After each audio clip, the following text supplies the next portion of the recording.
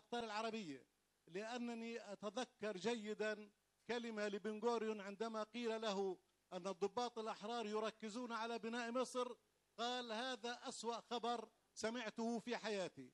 أختم فأقول أن التفاهمات بين الإخوان المسلمين وأمريكا ليست جديدة. اليوم 28 سبتمبر ذكرى الانفصال بين مصر وسوريا، وأعتقد أن للإخوان المسلمين والولايات المتحدة الأمريكية والتفاهم فيما بينهما كان أحد العوامل التي مكنت الانفصال من النجاح. هذا حتى نستحضر التاريخ دائما ونعرف كيف نوصل حلقات التاريخ بعضها ببعض لنحسم خيارنا باعتباره خيارا وطنيا ديمقراطيا تقدميا لا يمكن أن يستقيم إلا إذا كان معادي للإمبريالية الأمريكية ولفيفها. شكرا. شكرا أستاذ جميل. أستاذ حسام. أستاذ حسام. حسام أبو النصر. حقيقة أنا كنت أود من المتحدثين توضيح خاصة في هذه الجلسة المهمة أنه تبعات التغيرات السياسية هل باعتبار أنه أوسلو باقية أم انتهت؟ هذا كان الأساس للتوضيح لكل الأوراق المطروحة. بدي أدخل على طول على بالنسبة للدكتور فيصل الحوراني. حقيقة في أشياء غابت عن الورقة وهي ورقة مهمة. كان بهمني أنه مثلا وصف حالة التحركات والحركات وغياب الارتباط المباشر لها بالقضية الفلسطينية، وهو كان أساس عنوان الورقة وتأثيرها وتأثرها. الموقف الواضح لهذه التحركات سلبا وإيجابا، وهي غالبا سلبية لحد الآن وسطحية، لأنه بعتبر أنه الحكومات المستبدة كانت موقفها أوضح تجاه القضية من ما هو عليه الآن. كان كمان في غياب من موقف قيادات الثورة في تونس وفي تونس ومصر وغيرها. كان المفروض يكون هناك توضيح لموقفهم باعتبارهم قيادات بارزة، ولكن هم يتجنبوا الحديث عن القضية الفلسطينية باعتبار أنها بتشكل عبء لتغيير واقعهم، وأنها ليست عامل مساعد في الوقت الحالي، والتحجج بموضوع الانقسام. كمان كان نفسي نسمع رؤيتنا إحنا تجاه التحركات الموجودة على الأرض.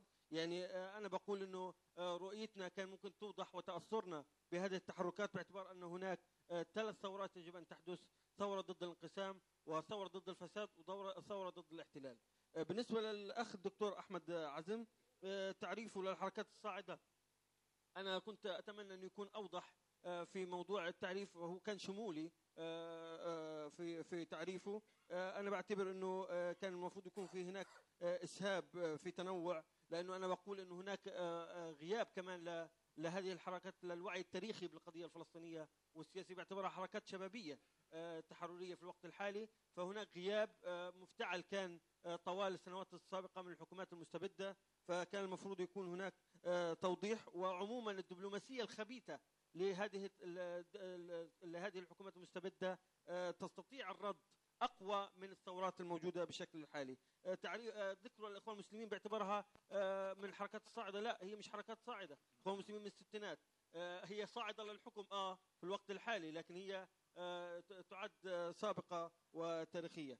لم يكن هناك تفصيل للحركات التي ظهرت. باختصار إذا ممكن أستاذ. باختصار آخر شيء، تأثرها في مصر وتونس وليبيا. يعني كان بدي يذكر لي مثلا نماذج من التحالف مثلا الشعبي في مصر، 6 أبريل، مواقفهم، مصر القوية، تونس. يعني أنا كان بدي يذكر لي حركات معينة ونماذج معينة. أنا بدي مش حقدر أرد على ورقة الأخ جورج لأنه الوقت. شكرا لك دكتور أسعد إذا ممكن. آخر واحد. دكتور جقمان والإخوة، من هو يعني صاحب القرار فيما وصلت إليه الأمور إلى ما وصلت إليه فلسطينيا، ومن هو صاحب قرار استئناف المفاوضات؟ شكرا. مداخلة الأستاذ عمر شعبان إذا ممكن.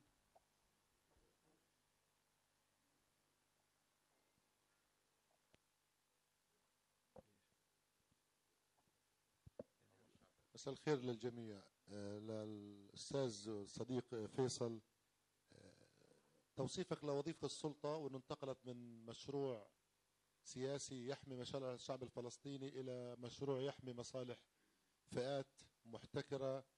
قرأنا اليوم عن الصراع في واشنطن، ليس عن التفاوض ولكن حول جلب استخدام المفاوضات كغطاء لمصالح اقتصادية احتكارية. أرجو منك توضيح كيف نخرج من هذه الأزمة، كيف نعيد المشروع الوطني، كيف نعيد السلطة إلى دورها كحامية للمشروع الوطني الفلسطيني.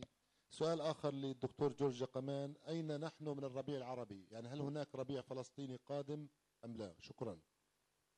شكرا أستاذ عمر. مداخلة أخيرة من غزة للدكتور فؤاد، تفضل.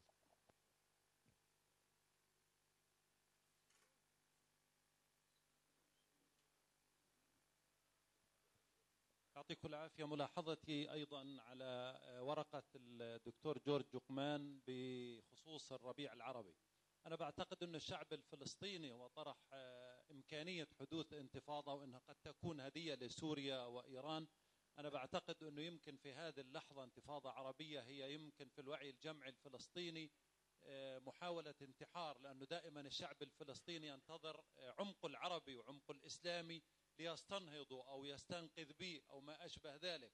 لكن في هذه اللحظة والمذابح في العالم العربي والثورات قد لا تكون اللحظة الصحيحة لانطلاق الواقع الفلسطيني بدون أي حليف أو عمق عربي. شكرا. شكرا. إذا نكتفي بهذا القدر من غزة لضيق الوقت، وعودة لك دكتور مجدي لاستكمال النقاش لديكم. شكرا. شكرا أخ حمدي، شكرا. طيب احنا رح ناخذ يعني مجموعة قليلة من الأسئلة إذا ممكن وبدون إطالة. والله يا ريت هذا إشي بينكم يعني نظموه، إنه اللي تحدث امبارح أو صباحا يعني يعطي، خاصة إنه في عنا جلسة لاحقة راح تكون طويلة وفيها مداخلات ممكن تساهموا. طيب يلا دكتورة فتحية ويعني الإخوة بالمقدمة هون، بس أسئلة إذا ممكن الميكروفون. هي رأيتي من تحرير القدس، بصور هذا شعار عالمي كمان، مش يعني شعار ارتبط لأنه بالقضية الفلسطينية، لأنه قضية القدس هي قضية كل الدول الإسلامية. شكرا كثير للأستاذ فيصل الحوراني على خلينا ناخذ من الشباب برجع يعني. طب تفضل بس في إخوة تفضل. أنا صحيح بدي أسأل يعني أسئلة سريعة فيما يتعلق بالأستاذ فيصل الحوراني. حكى جملة مهمة، قال إنه الحراك الديمقراطي كان يعني أبرز في الدول العلمانية أو القوى العلمانية من الدول اللي تحتكم لمبادئ السماء. حقيقة هذه يعني تحتاج إلى إعادة نظر، لأنه الدول تحتكم لمبادئ السماء أول شيء لا تحتكم لمبادئ السماء، هي واحد كقاعدة. الشيء الثاني إنه الأمور مرهونة بأمور أخرى اللي هي البعد الأمني، التشدد الأمني، العقد الاقتصادي، مش مربوطة بالسماء أو غير السماء. الشيء الآخر نلاحظ بعد ثورة يونيو في مصر إنه التركيز على البعد القومي، رفع صور عبد الناصر مش عارف إيش كذا. هل هذا مجرد تكتيك أم ثوابت؟ وإحنا لازم نبني موقفنا على هذا الكلام، رغم إنه هناك هجمة إعلامية مصرية على فلسطين بالذات، في هجمة نخب المصرية الإعلامية في هجوم ساحق على مين؟ على القضية الفلسطينية، وهذا لا يبشر باتجاه قومي وغير اتجاه قومي.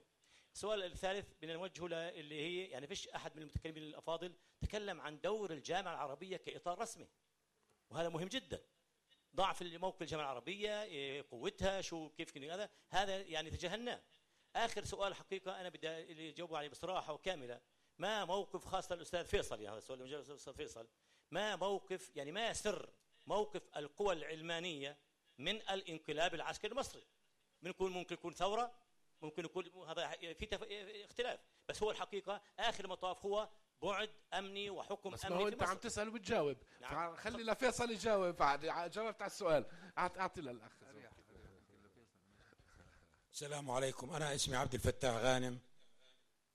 بدي أوجه تحية لشعبنا في مصر اللي أعاد الاعتبار للحلم العربي اللي جسده الرئيس عبد الناصر، اللي بيصادف اليوم الذكرى 43 لوفاته.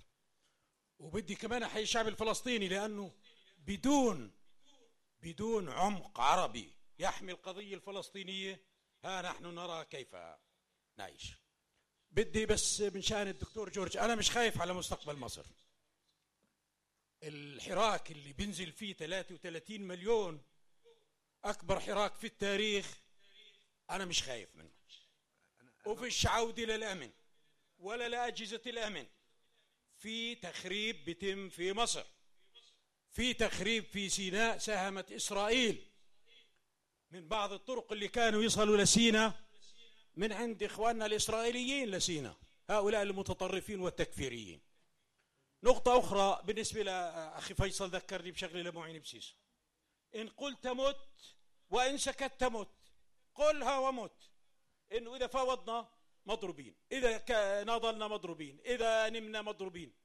لا، أنا مع إنه مواجهة هذا الاحتلال الإسرائيلي هو أول عامل ممكن ينقذنا من الحفرة اللي إحنا فيها. وشكرا. شكرا.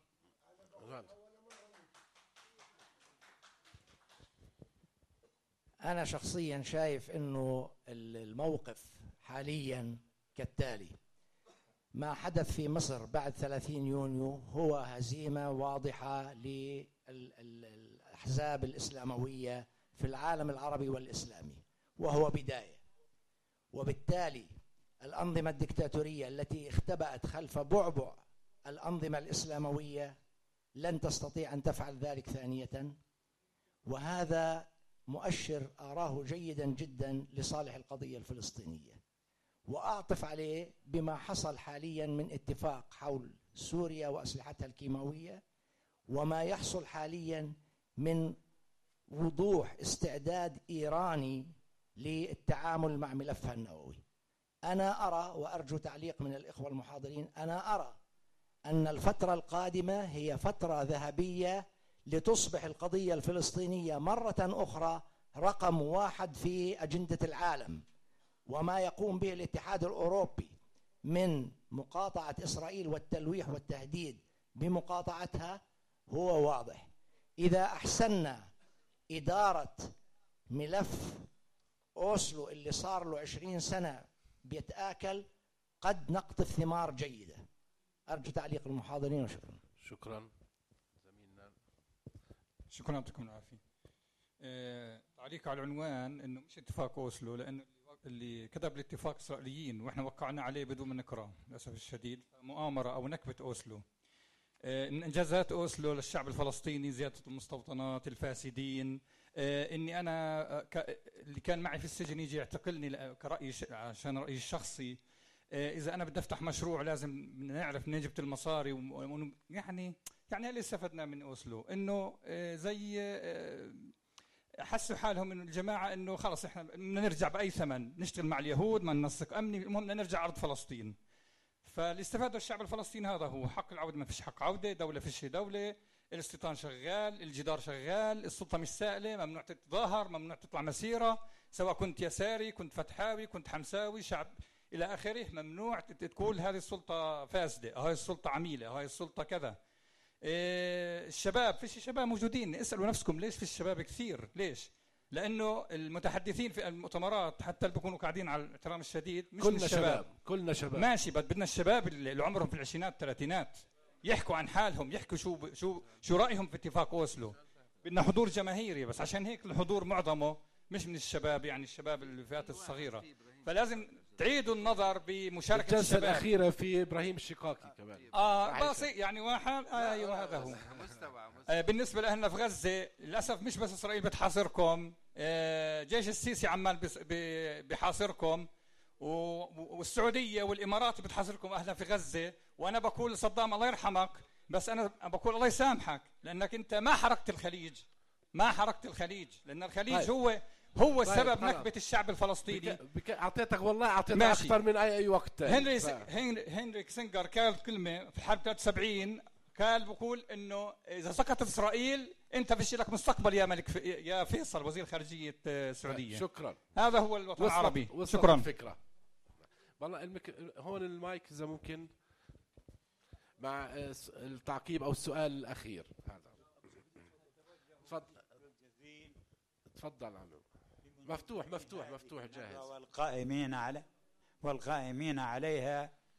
ولكن لفت نظري أن في كل الجلسات السابقة لم يأتي أحد على ذكر مستقبل فلسطين بعد 20 سنة. تخصصوا باستثناء جلستكم، ما هو احنا تخصصوا في اتفاق أوسلو واتفاقية أوسلو والتفاصيل. نحن لم نأتي لمناقشة تفاصيل اتفاق أوسلو على أهميتها وخطورتها، ولكن عنوان هذه الندوة هو مستقبل القضية الفلسطينية. أشكركم على أنكم تناولتم هذا الموضوع، ولكن أريد أن أقول أنني بكثير من الحزن ألمس تراجع البعد القومي للقضية الفلسطينية بعد الحراك العربي. هذا مثل أمامنا. بتونس لا شيء، بليبيا لا شيء، بمصر لا شيء. السيسي لم يأتي في بيانه على ذكر فلسطين، وحتى الإخوان ما كانوا ملتزمين بالموقف. وإذا كان هناك من خطأ أو مسؤولية نحن نتحمل، لأننا كان يجب أن نتحرك بسرعة نحو موقع كل حراك لنثبت بعد القضية الفلسطينية في الصعيد العربي. يخطئ البعض في الصعيد العربي عندما يطرح مفهوم القرار الوطني الفلسطيني المستقل. يجب أن نؤكد أن هذا لا يعني أننا نستقل بقرارنا الوطني المتعلق بحقوق شعبنا ونضالنا، وإنما طلبنا أن نستقل في إدارة شؤون المنظمة، لا أكثر ولا أقل. شكرا. طيب نعطي مجال للزملاء يعقبوا ويجيبوا على بعض الأسئلة، وأبدأ مع أستاذ فيصل. يعني عندنا 15 دقيقة، فبالتالي 5 دقائق لكل. في دقائق 5 لا يمكن الإجابة على الأسئلة. أشكر الذين قرضوني، وخاصة أصدقائي وإخواني في غزة. يعني أنا لذلك قلت الورقة يجب أن تقرأ، لأنه فيها إجابة على كثير من الأسئلة اللي طمسها الإيجاز. أريد أن أشير إلى 3 نقاط خاصة بالشأن الفلسطيني. النقطة الأولى أن قضية فلسطين، هذا الصراع المحتدم منذ أواخر القرن ال19، له حين يتعلق الأمر بفلسطين خصوصية خاصة لا تركب على أي ستاندرد يستخدم، وخاصة فيما سمعت أمس واليوم. قضية كثير خاصة فيما يتعلق بوضعنا الراهن الآن. مثلا أنا يدهشني الذين يتحدثون عن التنمية، وهي بأسلوب صحيح أو غير صحيح. لا يمكن أن تكون تنمية في سجن، ونحن أيها الإخوان في سجن. ولذلك خليني أحكي بالأشندري على قد الحال، على قد الحال اللي إحنا فيه. هذه نقطة. النقطة الثانية أن عمل القوى المهيمنة أو المتنفذة الحالي ما عادش خلق مؤامرات أو اعتماد على عميل أو وضع سلطة عميلة. بيخلق ستاند، بيخلق موقف بيتعب عليه، ثم بيترك الضحية في داخله. وأنا أشرت إلى هذا الموقف عندما قلت أنه الشعب الفلسطيني وضع في محشر لا فكاك منه يا أخي يا عمر شعبان. إذا اعتدلنا سنخسر، إذا ذكرت كل هذا. ونحن الآن في يعني المحشر الذي وضع، الستاند اللي يضع فيه الشعب الفلسطيني يشكل نموذج لما يمكن أن أقصى ما يمكن أن يتعرض له شعب من الشعوب المستضعفة. النقطة الثالثة العلمانية والغيبية وصلتها بالديمقراطية. أنا واحد من الذين يؤمنون بعلوم الاجتماع وقوانينها. لا يمكن أن تنشأ أوضاع الديمقراطية البرجوازية بدون أن نصل في التطور إلى المجتمع الصناعي. لا يمكن. حكي فاضي باختصار. لكن اللي بيشتغلوه الناس الحريصين على هذا هو الحرص على التوجه في هذا الاتجاه. في حالتنا يضاف له العمل الوطني يرتبط أيضا بهذا الاتجاه. فلا حديث عن ديمقراطية إلا إذا كان إما تلفيق وإما تفكير رغبي. ولذلك هل ما حصل انقلاب أو غير انقلاب كله دون المستوى. يعني الإخوان المسلمون أصلا موقفهم المبدئي الشرعية من السماء وليست من الأرض، وبالتالي خارج البحث في الديمقراطية. سميها ما شئت، الشورى لكن ليست هي الديمقراطية اللي بيحكوا عنها الآخرين. السيسي عمل انقلاب ولا السيسي اجى نتيجة وضع، هذه تفصيلة لا أنشغل أنا الآن في هذا الجلسة الآن فيها، هذه تحتاج إلى ندوة من نوع خاص. ما عندي فرصة أجيب على الأسئلة اللي سئلت عليها، لكن أعتقد أني أجبت على ما يمكن أن تفعل السلطة. لا يتعلق الأمر لا بالنوايا ولا بطبائع الناس اللي موجودين. يعني لو كنا في أمثل حالاتنا، لو كنا خالين من كل أنواع الفساد، وأنواع الفساد عندي ليست المالي الأولى منها، أهم فساد هو فساد الرأي. الرأي الصحيح ممكن يوفر $1 مليار في عملية، والرأي يخرب $1 مليار بدون ما يسرقهم حد. فساد القيم، فساد إلى آخره. بيجي آخر شيء في اهتمامي أنا الفساد المالي اللي هو تحصيل حاصل.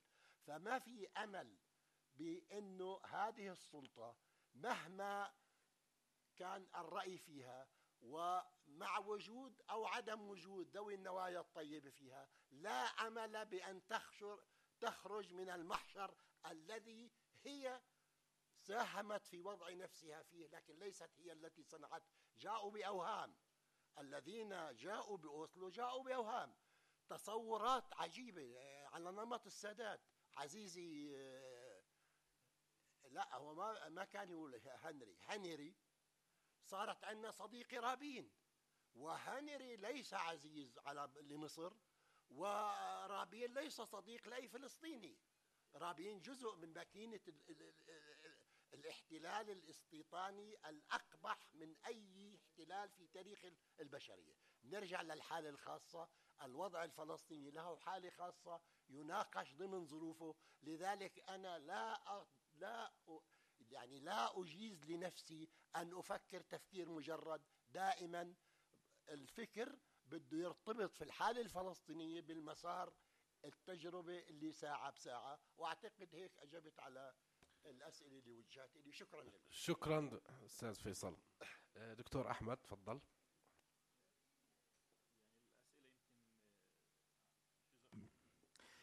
سأبدأ بالسؤال الأخير أو الفكرة الأخيرة حول القرار الوطني المستقل وحول مستقبل قضية فلسطين وتراجع البعد القومي العربي. في الواقع باعتقادي نعم، يعني جزء من الورقة اللي كنت بحاول أوصلها في النهاية إنه التفاعلات اللي حدثت أثناء الربيع العربي، بأنه يعني ما حدث في الخمسينات وفي الستينيات يتكرر الآن. لا يمكن المراهنة والانتظار. لا يعني ذلك الانفصال عن العالم العربي. ربما تحدث فيه الدكتور جورج هو الجواب بأنه علينا أن نبادر. لن يتحرك الشارع العربي معنا إلا عندما نحن نبادر. لن ننتظر من الشارع العربي، لن ننتظر الحل العربي، لن ننتظر أن يكون هناك أنظمة عربية جديدة تبادر لحل قضيتنا. لا، نحن نصنع الحدث ونحن من نأتي بالمساندة. وهذا هو أعتقد أهم درس من دروس الربيع العربي، بأنه كل الحديث عن الحلول الأموية، توقع القوى الخارجية ومساعدتها لنا غير واقعي. الحديث يمكن بعرفش أستاذ جميل مجدلاوي إذا بتسمح لي نوع من الممازحة، يبدو أنت تركت الأيديولوجيا لما تركت الجبهة الشعبية، أو أنه الجبهة الشعبية تركت الأيديولوجيا، مش عارف واحد منكم. ولكن يعني باعتقادي مراهنة بشار الأسد على الأيديولوجيا على الأقل، يعني أنا لم أقل أنه تركها، ولكن باعتقادي المراهنة أنها ستكون عامل كافي للحفاظ على الوضع في سوريا لم يكن دقيقا. بالنسبة للأسئلة أظن حسام كانت هل أوسلو باقي أم انتهت؟ اعتقاد الدكتور رائف صباحا أجاب عن هذا بشكل جيد. لا يوجد شيء في التاريخ ينتهي، هي عملية يتجاوزها التاريخ وتنشأ ظروف جديدة. تعريف الحركات بحاجة لإسهاب، أنا أتفق معك، ولكن لا يمكن بهذه العجالة أن نقدمها. الحركات الشبابية لا تعرف عن القضية الفلسطينية كثيرا، باعتقادي يعني نقطة جديرة بالاهتمام والمتابعة. أما الإخوان ليست حركة صاعدة بالفعل، يعني يمكن أنا إذا ما بعرفش إذا كانت السلايدات الباوربوينت عندكم واضحة، أنا سميتها القوى الجديدة القديمة، وبالتالي بالعكس هي جزء من منظومة قديمة، وهذه مشكلة. وباعتقادي أيضا بأنها إذا أنا كنت تحدثت عن المرحلة الأولى بأنها مرحلة تتحدث عن ما بعد الحداثة وتراجع الأيديولوجيا والأحزاب، فأنه ما حدث في الانتخابات هو نوع من النكسة لما بعد الحداثة ولنظرية ما بعد الحداثة، بأنه عادت قوة أيديولوجية وقوة قديمة. بالنسبة لموضوع ما حدث للإسلاميين هزيمة، يعني أنا أتوقف قليلا عند ذلك، يعني أتوقف لأكثر من سبب. الأولا أنه يعني لم تنتهي الأمور بعد. أيضا ربما كفلسطينيين ربما كان لدينا دائما موقف بحاجة أن نتذكره بعدم تدخل في شؤون الدول الأخرى، عدم التدخل في الشؤون الأخرى حتى لا نكون جزء من الصراع، حتى لا يتم حسبنا على طرف من الأطراف. في الواقع عندما نتحدث عن الإسلاميين، ويمكن أحد الفرضيات كانت بأنه النظم الإسلامية الجديدة في مصر وتونس ستدعم الإخوان المسلمين في فلسطين وستدعم حماس. عندما أنظر إلى المشهد الحالي يبدو أتساءل من الذي يدعم من، حماس والإخوان، من يدعم من؟ لأنه يبدو أحيانا عندما نرى الاتهامات في مرسي بالتخابر مع حماس وكأنه كانت حماس هي التي تدعم النظام المصري، وكأنه هو الصغير الذي يدعم الكبير. وفي الواقع ربما حماس يعني أخطأت أحيانا في أنها تصورت نفسها بأنها بالفعل قادرة على ذلك. يعني أنا لن أذهب لمظاهر التأييد الحالية التي تحدث لما يحدث في رابعة وغيرها، وأنا من الناس الذين لا أعتقد ولا أؤمن بكل الاتهامات بالتورط العسكري، ولكن يعني بدي أختم بفقرة قالها هنية في صفاقس سنة 2012 توضح كيف أننا ربما وحماس ربما كان لها دور في توليد هذا الفكرة الخاطئة التضخيم. يعني إذا هنية كان ببشر الإسلاميين في تجمع كبير في صفاقس لحركة النهضة، بيقول لهم إنه يعني لا تخافوش من اللي راح يصير، وإن المشروع الإسلامي راح ينتصر وقادر على إنه يحقق إنجازات. فبيقول ربما أنكم ستحاصرون على خياراتكم الحرة والديمقراطية وعلى انحيازكم للإسلام. وقال نحن محاصرون، بحكي عن غزة، نحن محاصرون أيها الأخوة في غزة ولأكثر من 5 سنوات. لم نأخذ أموالا من أمريكا، ولم نأخذ أموالا من أوروبا، ولم نأخذ أموالا من الغرب. استلمنا الحكومة وكان عليها 2 مليار دولار ديون. أقول لكم أيها الأخوة والأخوات أن الحكومة اليوم لا يوجد عليها دولار واحد دين. يعني هذا ما قاله إسماعيل هنية، وهذا نموذج لكيف كان الخطاب غير واقعي. علينا أن نعود إلى خطاب واقعي في تعاملنا في توقعاتنا من الوطن العربي، علينا أن نعود إلى خطاب واقعي في تقدير قوتنا، علينا أن نعود إلى الواقع بمعنى أن نفعل عملنا الذاتي. وشكرا. شكرا دكتور أحمد. دكتور جورج تفضل. شكرا. شكرا يعني للطفك يا دكتور أحمد. سؤال هنا: من هو صاحب القرار الفلسطيني للذهاب للمفاوضات؟ في علم البلاغة هذا يسمى سؤال خطابي، بالإنجليزية rhetorical question، أي أنه من جهة يحمل في طياته الإجابة، ومن جهة أخرى يقصد به توريط أحد المتكلمين. ولكن أعتقد بالرغم من ذلك أنه معروف. مثلا اللجنة التنفيذية لمنظمة التحرير الفلسطينية، نعم، اللجنة التنفيذية لم تقرر بهذا الموضوع، ولا حتى وكان هناك أوساط داخل حركة فاحية في المجلس الثوري ناهضت وعارض. واضح أنه ليس فقط الرئيس أبو مازن لوحده، وإنما القيادة الفلسطينية. وعبارة القيادة الفلسطينية لا تعني تحديدا اللجنة التنفيذية، وإنما تعني مجموعة أشخاص، أولا الرئيس طبعا ومن يستشيره، سواء كان داخل اللجنة التنفيذية أو خارج اللجنة التنفيذية